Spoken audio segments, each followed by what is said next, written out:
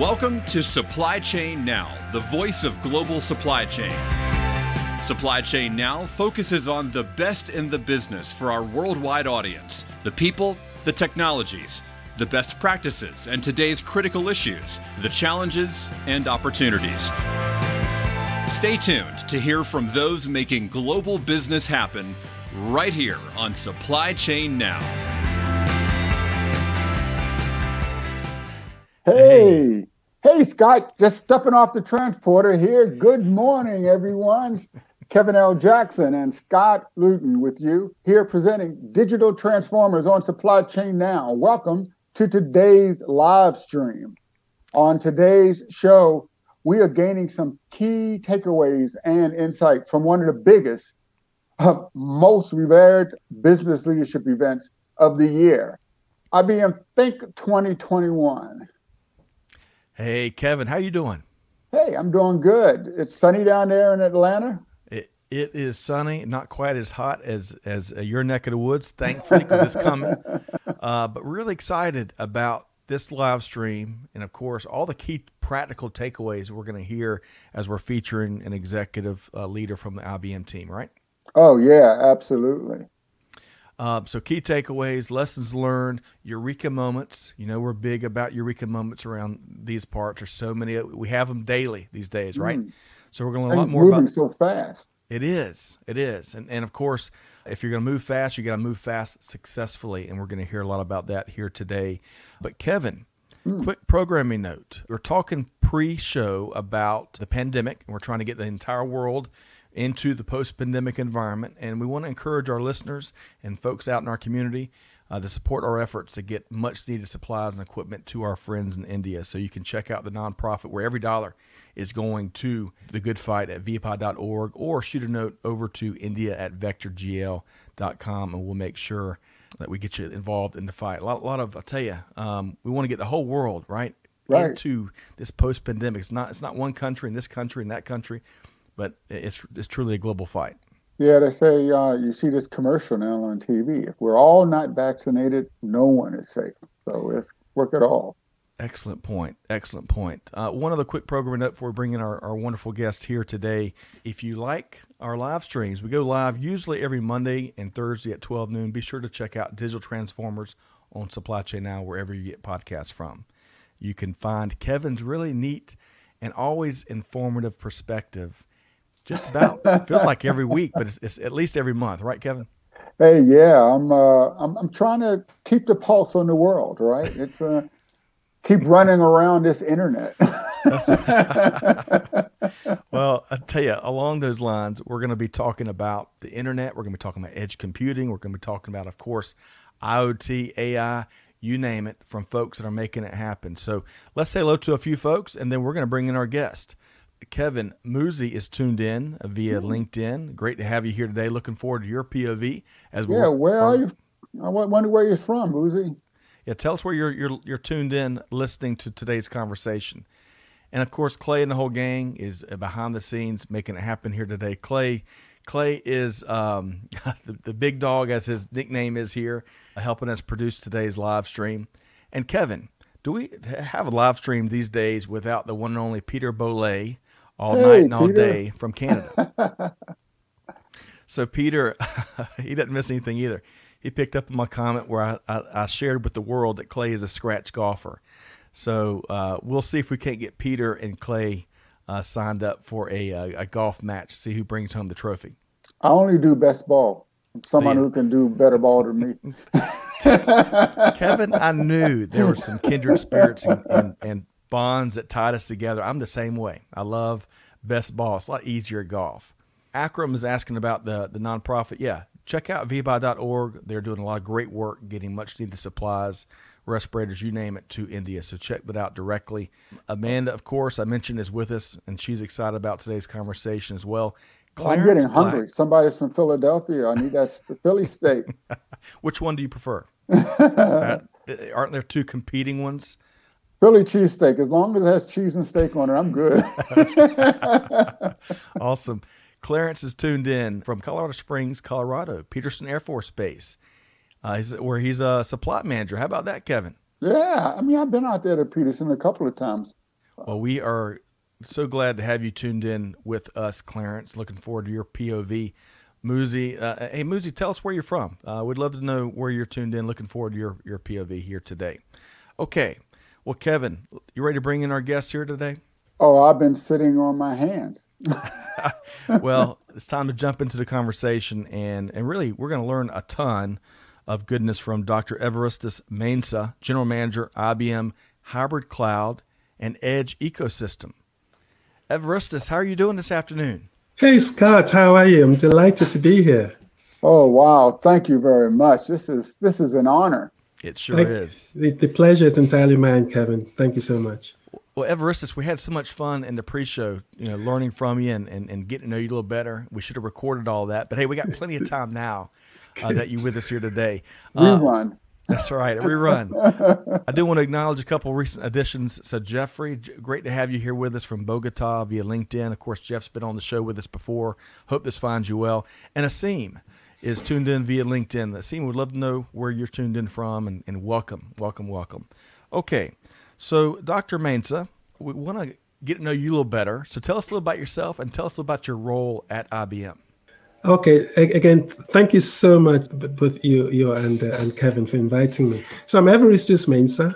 I am the General Manager of IBM's Hybrid Cloud and Edge Ecosystem. So in that role, I work with our ecosystem partners to enable them on our hybrid cloud with AI platform, and then help them build practices and solutions so they can use our technology in the service of their customers.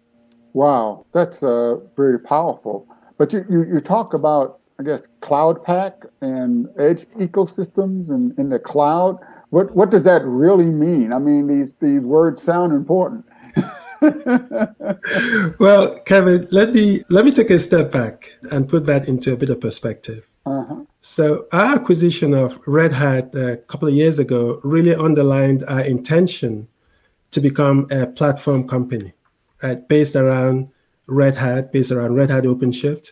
So now our focus is hybrid cloud with AI, and we have products that help clients basically navigate a hybrid cloud universe, which is where a lot of our customers live, right? Some workload is on-prem, some workload is in private cloud, some is in multiple public clouds. And Red Hat OpenShift Container Platform really is the glue that makes all of that work. So it's an enterprise grade, it's a secure Kubernetes platform that allows our customers to deploy, to run, to manage all of their containerized workload wherever the customers want to run them. Not where they happen to be, but wherever they want to run them. But I know, Kevin, your question was really about Cloud Paks, right? So now, Cloud Paks really represent sort of IBM and open source containerized cloud native software that is built on Red Hat OpenShift, and therefore it will run anywhere. Wow. So if you think about what our clients are trying to do, typically want to do sort of four things, right? They want to modernize or secure their environment. That's two.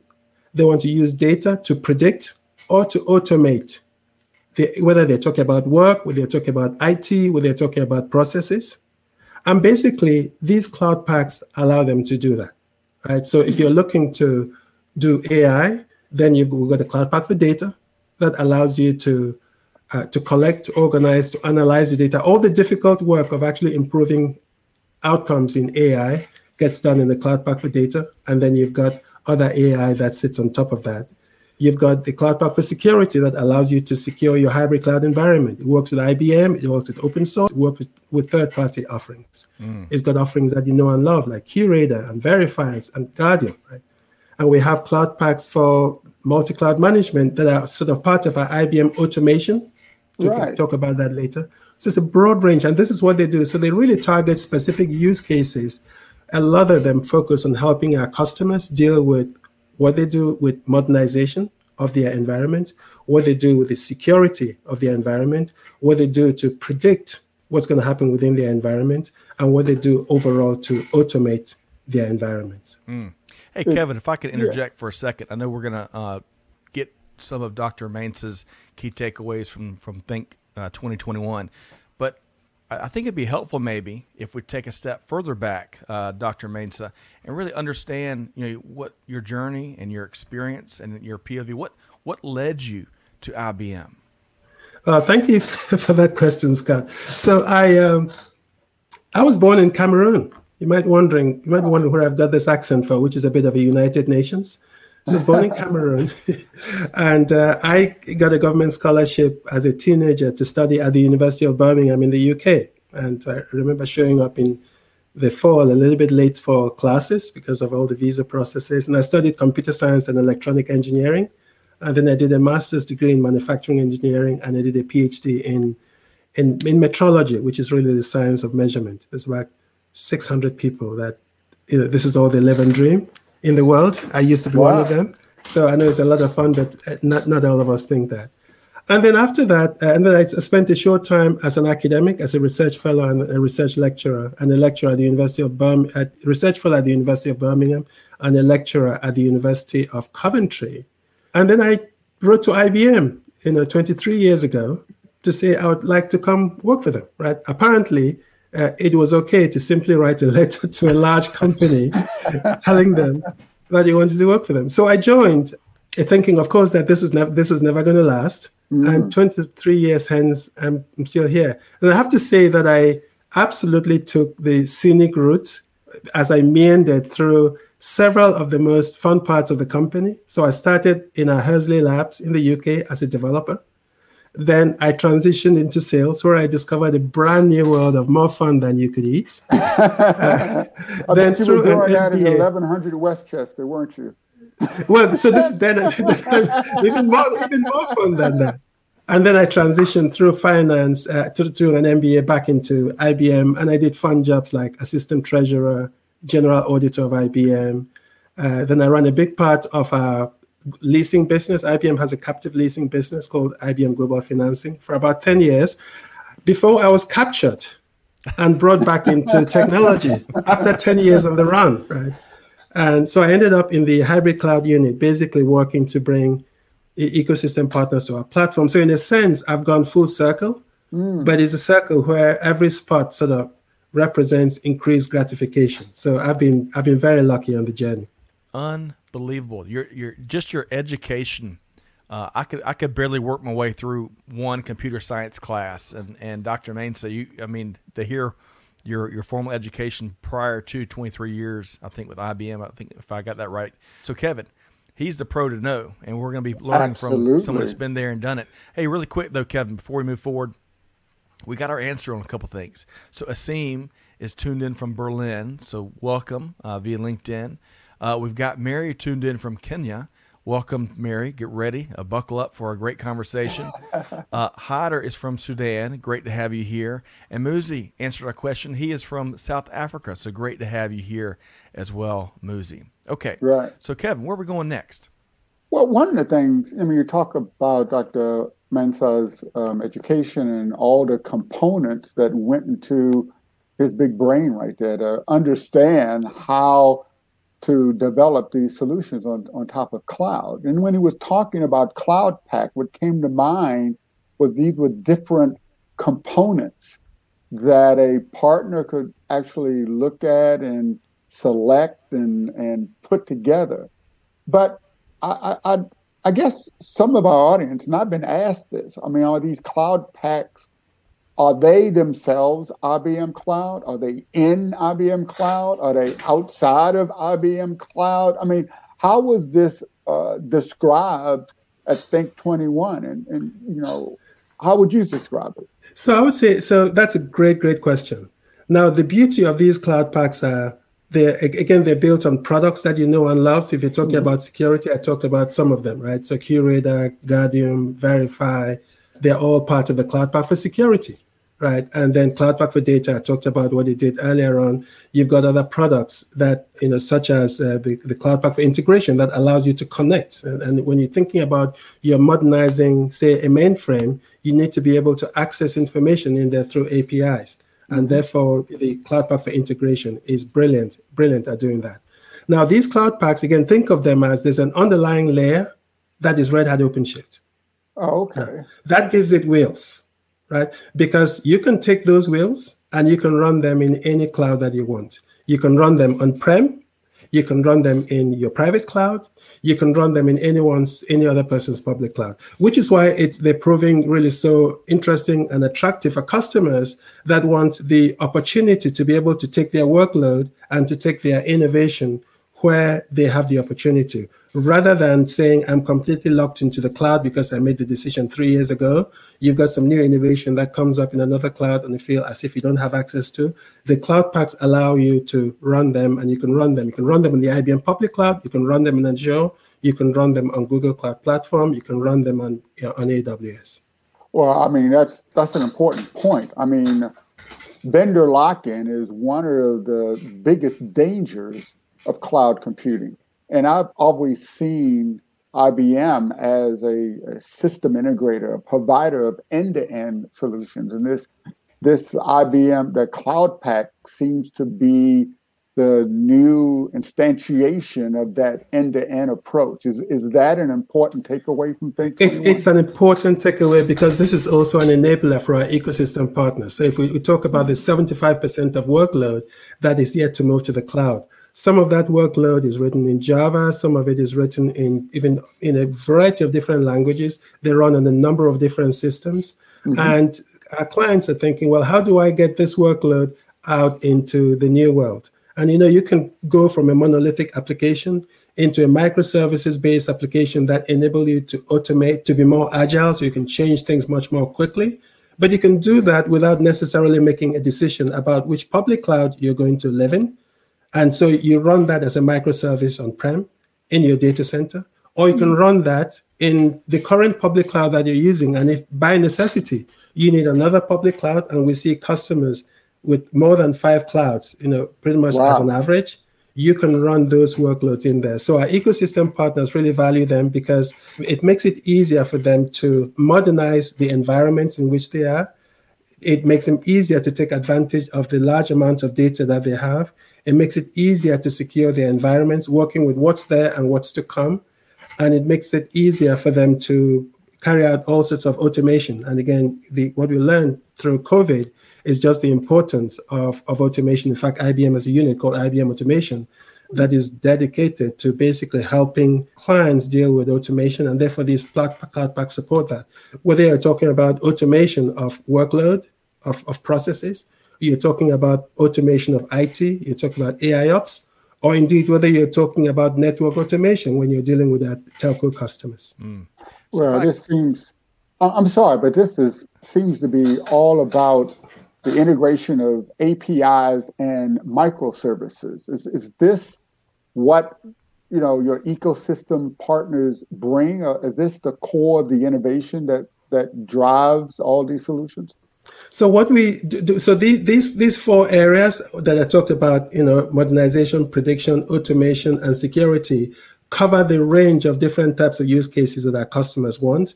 And the IBM software, which is all been containerized, all lives and works on Red Hat OpenShift, together with the Cloud Paks that I talk about, provide the sort of the platform. I say the platform is Red Hat OpenShift, but they sit right on top of the Red Hat OpenShift, allowing you to take full advantage of Red Hat OpenShift to build and write your applications that will then run in any environment. And therefore, our ecosystem partners are able to rely on that to provide services to their customers. All right. Sorry, Scott, you were going to say something? So I like that: modernize, secure, predict, automate. I think that really breaks it down. That's what leadership's after, and clearly that's what IBM is helping to power. And then I was going to share a couple of things here from our community. Peter says, listen up. This is how IT needs to be sold, with a smile and excitement. It keeps one glued to the learning. How about that? Thank you, Peter. The check's in the post. David agrees. David, hope this finds you well. Great to see you here today. Let's see here. Asim is also digging the information being shared. And, of course, Charles Walker, the one and only Charles Walker, is with us. Good stuff. So great to have you here with us, Charles, Asim, and David.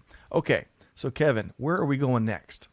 Well, actually, I want to know exactly that. So, Dr. Mainsail, what is the future of this cloud ecosystem and your partners? Where are we going? Well, I think as we talked about this earlier on, about what the pandemic has done is to significantly speed up the need for digital transformation. Customers, we talk to partners that were wondering whether they should do projects, whether the business case was strong enough. The questions that are being asked now is whether you can afford not to do it, right? And therefore, the digital transformation is really important for our customers right now. If you look at customers, the ability to change, agility is so important. These cloud packs and the IBM software, which runs on Red Hat, enables that.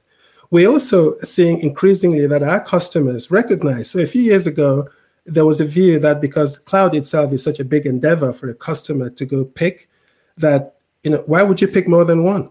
Right? You just think about the management effort associated with doing all of that. And we always knew this because we know that our clients live in heterogeneous environments. It's the hardware, it's the services, it's all the technology that they have. They're wholly heterogeneous.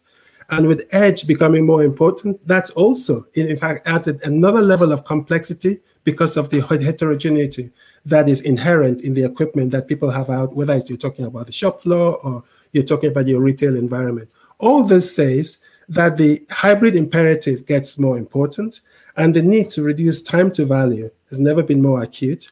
And therefore, focusing on this hybrid cloud with AI platform that accelerates time to value, that improves agility for our customers and helps ecosystem partners learn the same set of skill set and then deploy it in a range of different applications for a range of different partners is important. So you're going to see us, Kevin, really continue to focus on improving already brilliant products that we have that I talked about. Many of them are household names. They sort of really high in the Magic Quadrant. Right. Focusing on improving those and making sure that our ecosystem partners and our clients don't have to worry about that. And also that if our clients has chosen a specific public cloud, right, that they don't have to have regrets. Right? They had probably good reasons why they chose them.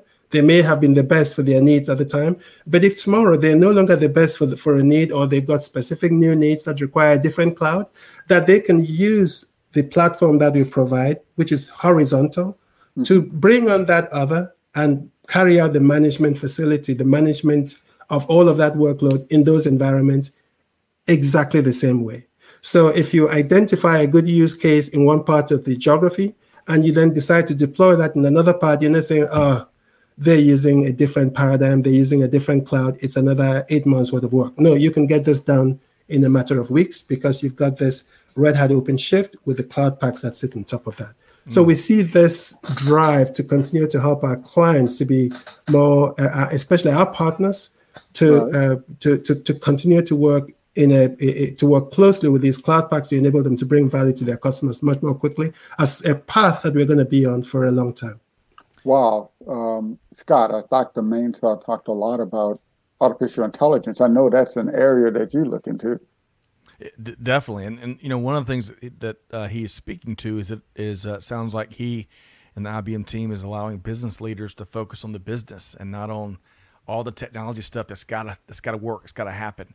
And gosh, when you can apply that focus to the business itself and growing the business, that's where you can get some of the biggest gains. So I love that element to what you're sharing, Dr. Mensah. By the way, Peter says he accepts e-transfers. Just saying. Brilliant. I love that. And I do want to ask about AI, but one other comment here from Mitchell. He says we must, on a mainstream level, develop our youth with an IT mindset in order to overcome global competitors such as China. VM, cloud, blockchain, all a great step forward. What is the thought on the true usability of smart contracts, considering it being basically code and not what the layman thinks of as a contract? And any thoughts there, Dr. Mensah? Yeah, I'm not a blockchain expert, right? But what I will say is that we're seeing some really important use cases coming up in blockchain, right? The example that we talked about was this work that we're doing. We did that with the state of New York. We're doing that with various other states to enable people to register their vaccination status for COVID-19, right?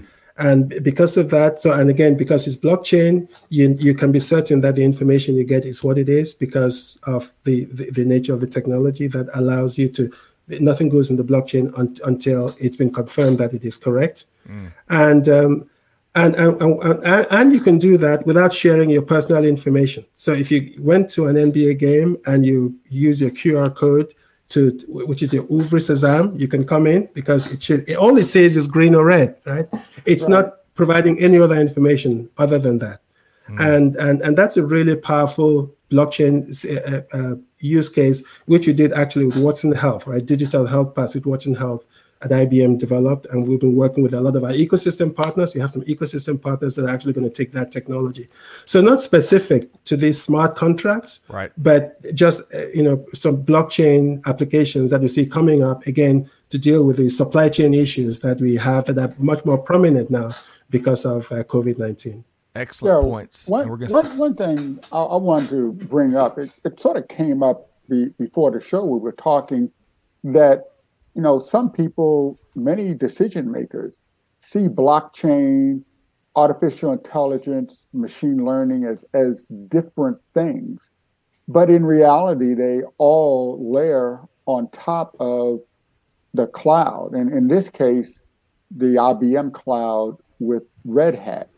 So while you may not call yourself expert in blockchain, you have to provide all of that capability across all of these, I would call them applications that run on top of the cloud. How do you explain it to your customers? The word is Red Hat OpenShift. Right. So, yes, because our blockchain also runs on Red Hat OpenShift. IBM blockchain platform runs on Red Hat OpenShift, which means we can run it in the IBM public cloud. And there are great reasons to run it in the IBM public cloud. But if you want to run it in any other cloud, or you want to run it on-prem even, that's also possible, right? So, and that's why I keep going back to this message about optionality, right? So, vendor locking is the term that we use. But the reason that's such an issue is that it takes away from our customers important options that need to be open to them. What Red Hat OpenShift as your underlying platform does is it allows you to eat your cake and have it. You can run it where it needs to run right now because those decisions that you made were right for right now. But nobody knows what the right decisions need to be a few months from now, a few years from now.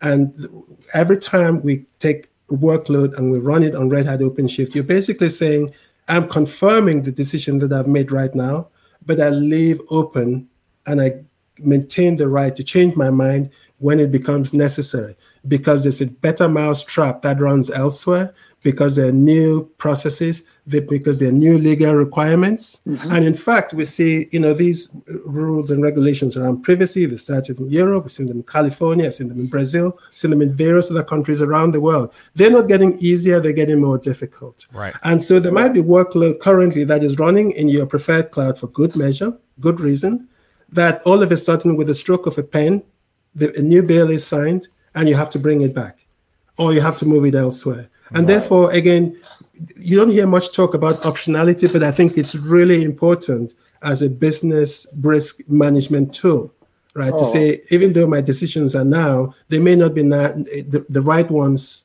in future, but I want to leave myself open to make the right decisions in future if I need to.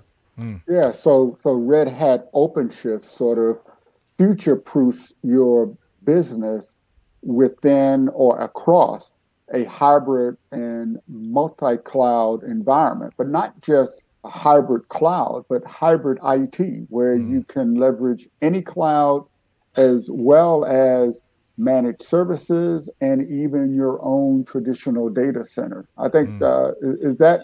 Spot on. Absolutely spot on, Kevin. I am not going to try to improve perfection. Well,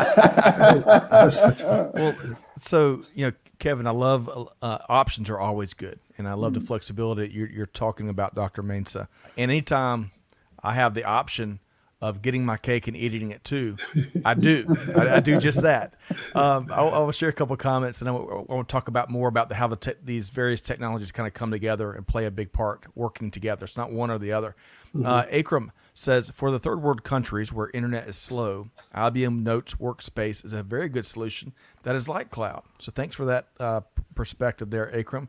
And then Korai Koze, who's back with us here, says, cloud on cloud. Good for the ones that can't decide. I love that. Mitchell appreciates your response to his question he posed earlier. So thanks for being here, Mitchell.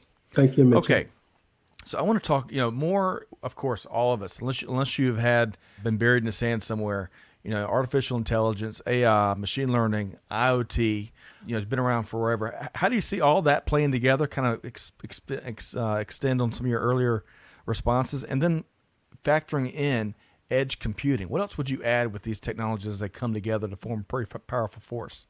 Yeah, so let me talk a little bit about AI, right? So I think there's no question that we're going to be doing more AI on a go-forward basis, right? That if you think about digital transformation and automation, it's really about how you take AI and use it to make your workforce, to make the smartest, the most productive worker on your company, just like every other worker. So those ones that are not as productive, make them productive, right? And so our AI is always focused on making the worker the best that they could possibly be. And it's not one or the other, it's together. And if you look at the amount of investment that needs to go into AI, for productivity purposes, to drive innovation, to drive automation, it says that, our customers will increasingly be looking for these solutions, which is why we spent such a large amount focused on driving the IBM Cloud Pak for data, which itself, as I said, builds the information architecture that is designed to improve your AI options. Often people are saying, let me just go do AI done.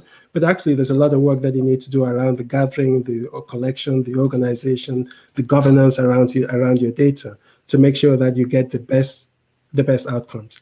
And so our ecosystem partners see this platform as a platform that can really enable them solve one of those two. So if you think about digital transformation, you think about AI and hybrid, those are really important trends that our customers are seeing, and they look to us to provide again that platform to enable them to go drive these outcomes for their customers.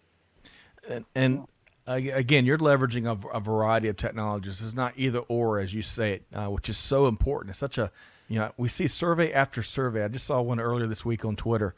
Which of these platforms, these technologies are going to make the biggest impact?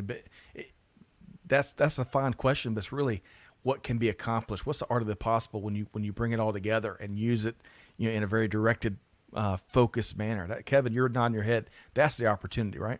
Right, absolutely. I saw one of these other surveys of senior executives, and it was like almost 80 or 90% of them said, yes, we need to have artificial intelligence in our business. But 65% of them couldn't explain the fundamentals of artificial intelligence. They didn't really understand that. And the fact that in order to leverage or use artificial intelligence, you actually have to have data. I mean, clean data, good data governance. And if you don't manage your data properly, you can't have good artificial intelligence. Similarly, data underlies the applicability and usability of machine learning and IoT and edge computing. And where is that data? It's in the cloud. So if you don't have proper governance of your data in the cloud, you can't use any of these new capabilities. Do you run into that, Dr. Mensah? Indeed, and also it's not even just the data in the cloud. It's also in the way some people do it. It's you have to move the data and create like a data lake in order to do the work. Mm-hmm. But having technology that allows you to process and manage that data where it is, which is one of the things that's really important to our Cloud Pak for data, becomes really important. You've got egress charges and ingress charges associated with moving data, even in cloud environments. And so that's one thing. The other is, and so we deal with and we work with the data, we gain access to the data, and we work with the data in place. The other important thing on that is, what type of data are you dealing with? Are you dealing with structured data only? Are you dealing with structured and unstructured? Mm-hmm. And then there are other things around AI that are becoming really important, which is explainability, right? We hear lots of talk about bias in AI, which basically means bias in the data which basically means the past was biased because data is a representation of the past. Right. And but do you want to propagate the bias in the past into the future? And that's why we focus on our Watson Open Scale, looking at the technology itself to make sure that it helps. All right. So it's all focused on how do you manage AI environments and explainability, and some of the leadership positions that we've taken around the use of AI, right? Really useful, good, force for good, but very important that we focus on tech for good as well, which means providing a tool, to where you can make decisions based on small amounts of data, which again is another advantage that we have with our products, small amounts of data to make good decisions. And secondly, the explainability of that, right? So that you can, at least if you identify, and again, credit to the many of the companies, when people say, hey, look, your AI did these terrible things. Well, no, the AI actually made the same decisions that you usually made in the past, because it's basing this on data, on what you've done in the past. Right. So what it is doing, though, it's shining a nice light on it so we can all see, and then we can do things differently and we can be better in the future. That's why this area of explainability in AI is something that we focused on. Yeah, one thing you mentioned briefly was Watson, and you talked about the difference between structured data and unstructured data. And this optionality sort of comes into play as well. I mean, today, 80 to 90% of all the data that's created is unstructured data, but businesses today and in the past are built on structured data. So you have to use both. And Watson is, I think, a perfect example of how the value of leveraging both structured and unstructured data in order to deliver value. Once again, that optionality that's given. Indeed. So, and think 2021, let's sort of go back to that, because I heard that you did a service session there that was quite a hit. What's your number one takeaway? Can you tell us more about that service session that you did? Yes, thank you very much for that. So the service session was really focused on giving examples of some of the things that we're doing with our service partners. And I had my friend Kalyan Kumar, who is the Chief Technology Officer of HCL, with me, basically talking about the journey that we've been through over the last few years as we work. They're building a number of practices based on IBM technology, whether it's hybrid cloud, doing lots of work with them on the telco cloud, which they're adopting, and KK has been a great sponsor. So we're talking about the journey they've been through with IBM, some of the support that we've provided. I said my team, helps our partners build practices and solutions on our technology, so they can use that to deploy either as a managed service or they can as a solution that they present to the customer.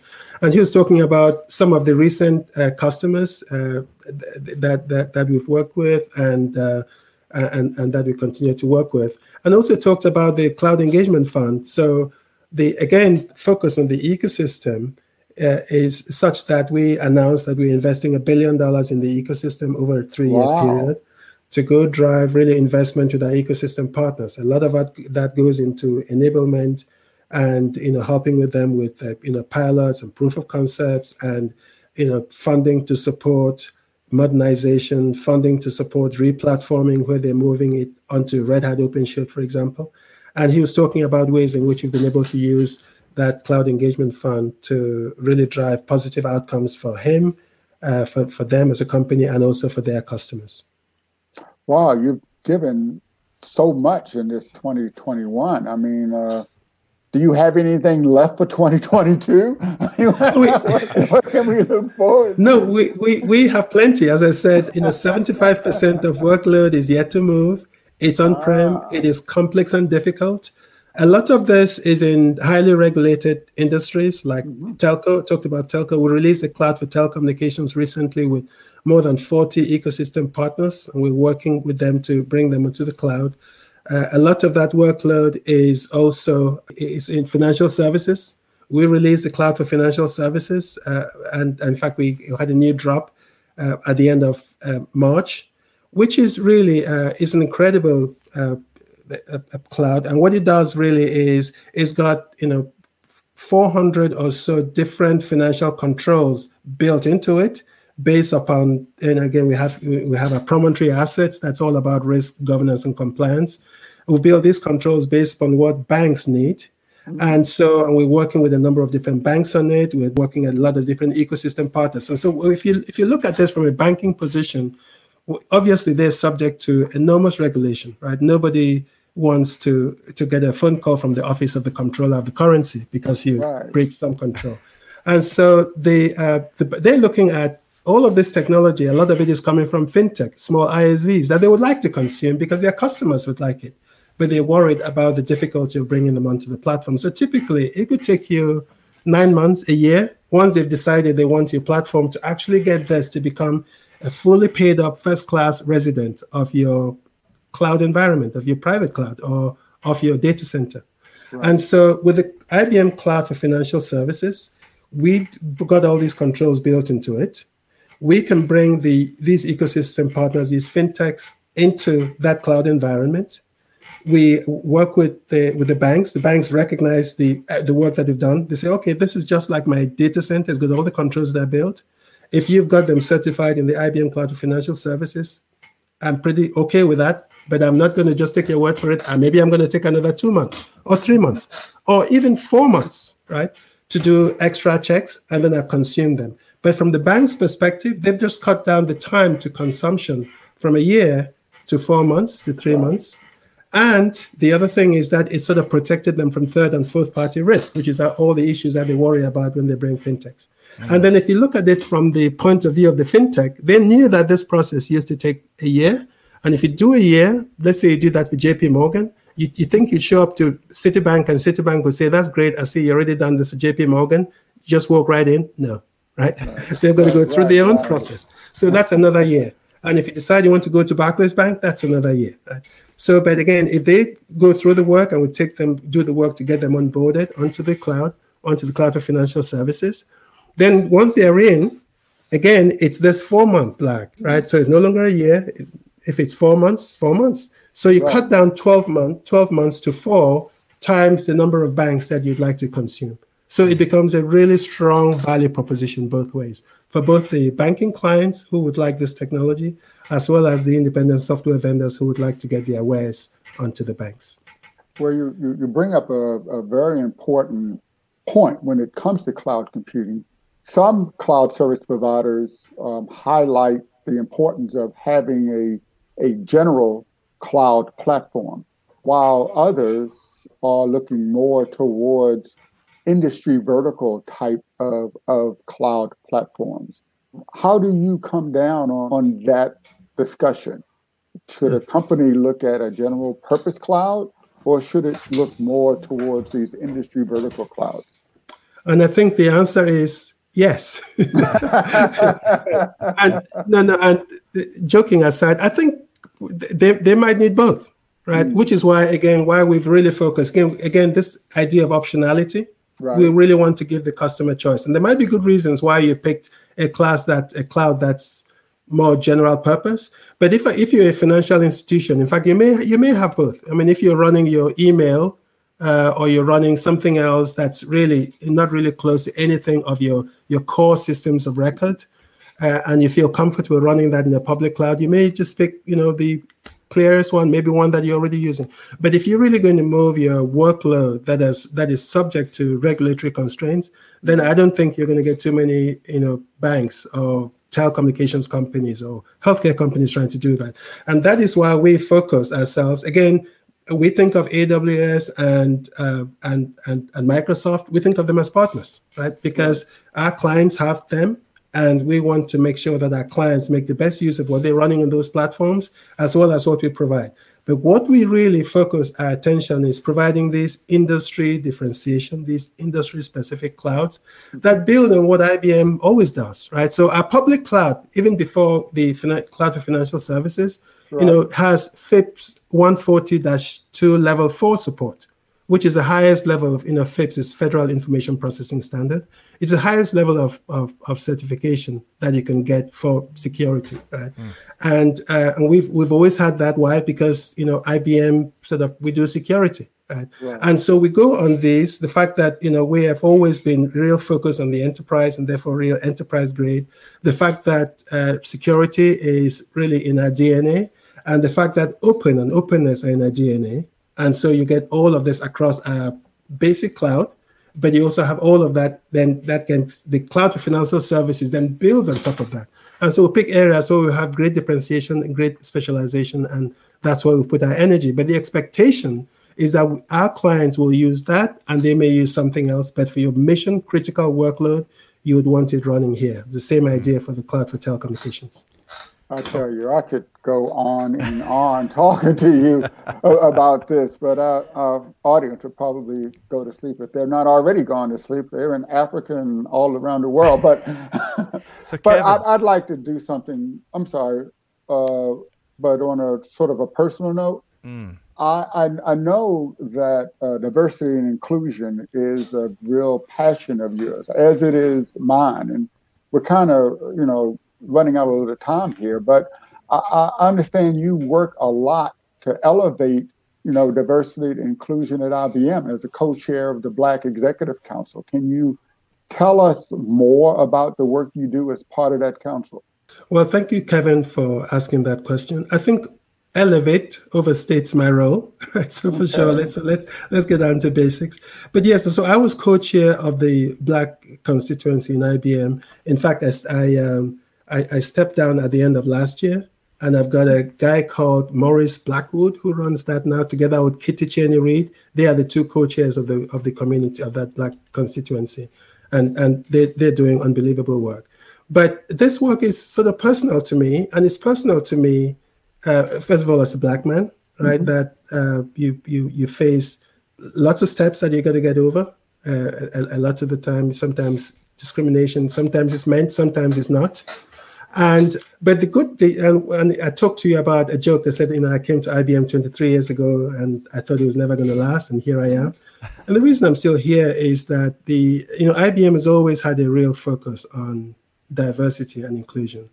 And the reason is very simple. And we go back, we have stories going back to the 1920s, where we had, and again, it's across the board, whether they're disabled people, whether it's hiring and promoting women, whether it's what we call policy letter number 4, where we basically issued in one of the states in the US, basically saying we're going to treat all of our workers exactly the same way. By the way, it was illegal to do that in that state because they had a separate but equal policy, right? But we did it anyway because that's what IBM does. So, and then you can come back to recent. You'll see us filing amicus briefs in support of various numbers of causes, whether they're against LGBTQ, whether it's the bathroom laws, and more recently, support for our Asian community who have been subject to huge abuse in the United States, for which we regret, and we're all together on that. And then, of course, you had the George Floyd murder last year, or the killing last year, which led to a series of conversations inside IBM about basically saying, we've always done this, we've always prided ourselves on our focus on this, but could we do better? And of course, if everybody asked that question, again, even with our track record, of course we could do better. So we had a senior executive sponsor, a senior vice president who worked really hard to bring the community together. We engaged in a lot of conversations about what we could do and what we should do better. And, there's nothing better when it comes to diversity, because diversity generally is about ignorance. And therefore, just having these conversations and understanding, different viewpoints and the lived experiences of some of our employees was really energizing for the community. They felt heard. And also, I think, energizing for the rest of our employees as well. And we kept that. And I can cite a number of different things that we've done in the time. We've got a Tech for Good initiative. We've got initiatives focused around how you engage more Black-owned businesses. We've got initiatives around how you help with the talent pipeline. We announced a number of, with PTech, which stands for Pathways to Technology Early College High Schools. An initiative we started in Brooklyn first. It's now in tens of states. We've got tens of thousands of students in the pipeline. It's a 6-year high school where we basically, and us and others, again, ecosystem is really important. Right. We can't do it alone. Working with ecosystem partners to help set the curriculum, provide internships for these students.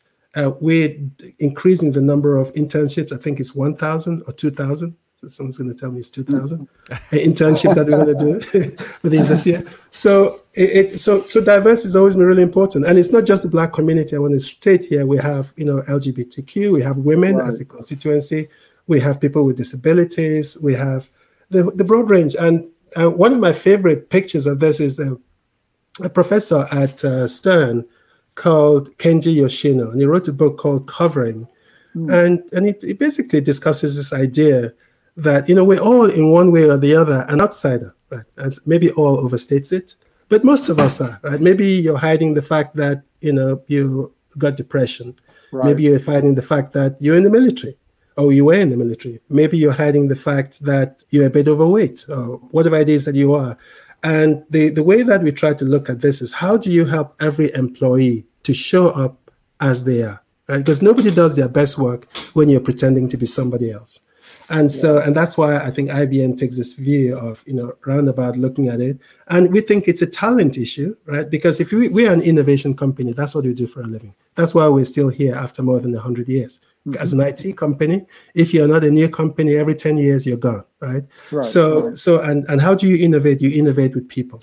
And what really drives innovation? It's different experiences, different lived life experiences, different cultures, different backgrounds, different perspectives come together, and you create magic. But of course, it's also the right thing to do. Right. The two things that I think are more important than anything is that appreciating everyone's independent worldview and then leveraging that as a team. The African proverb, it takes a village. So you all have to work as a village to create the future. Scott, I know you probably have comments on that. This last segment, as much as I've enjoyed the whole conversation, this last segment is my favorite, and it deserves hours and hours of not just dialogue, but action and deeds, because it's deeds, not words. That's how we're going to bridge these gaps and lift all people up. To your point, Dr. Mensah. So I love it. I really admire your passion, both of y'all's passion here. I admire the actions, and as you put it, Dr. Mensah, if IBM can do better, every company better be looking at itself to figure out how they can do more and more and more. And by the way, we got plenty of T-shirt isms in this last segment, Kevin. A couple of our team pointed out that Dr. Mensah said nobody does their best work when they're trying to be somebody else. I love that too. Yeah. And then how do you innovate? Of course, you innovate with people, as Dr. Mensah. And that's where this beauty of that both of you are speaking to, this beauty of differences in views and differences in experiences and journeys and how you view things. Me and my brother spent some time together in Atlanta, and I pointed something out as we were driving past it in downtown. I said, man, that reminds me of some cartoon character. And my brother looked at that and said, how in the world do you get to that from this structure? That really, I'll never forget that, because that really illustrates how different brothers can look at it, much less the world. And that's where real good ideas that change the world come from. So Dr. Mensah, we're going to have him back, and we'll dive deeper into this topic, right? Oh, yeah, absolutely. We're going to have to do a 2-hour live stream. But as we come to the end, unfortunately, how we have a huge audience here. How could they reach out to you to learn more? And I mean, you've given such great insight and such great words. Well, thank you so much, Kevin. I think LinkedIn is the best. You can reach me. I'm pretty active on LinkedIn, and I do respond. So please message me. Just reach out to me on LinkedIn. And I really appreciate the feedback and the comments coming through. Really appreciate that. Oh, I know from experience that you're very approachable. So thank you very much. And I really enjoyed this conversation. Thank you. It's been my pleasure entirely. Yeah, huge thanks, Dr. Evaristus Mensah. A pleasure to have you. We admire all that you're doing and your action-focused leadership. And we look forward to having you back here really soon. Thanks so much. Thank you. Thank you, Scott. Thanks for being a part of our Supply Chain Now community. Check out all of our programming at supplychainnow.com and make sure you subscribe to Supply Chain Now anywhere you listen to podcasts. And follow us on Facebook, LinkedIn, Twitter, and Instagram. See you next time on Supply Chain Now.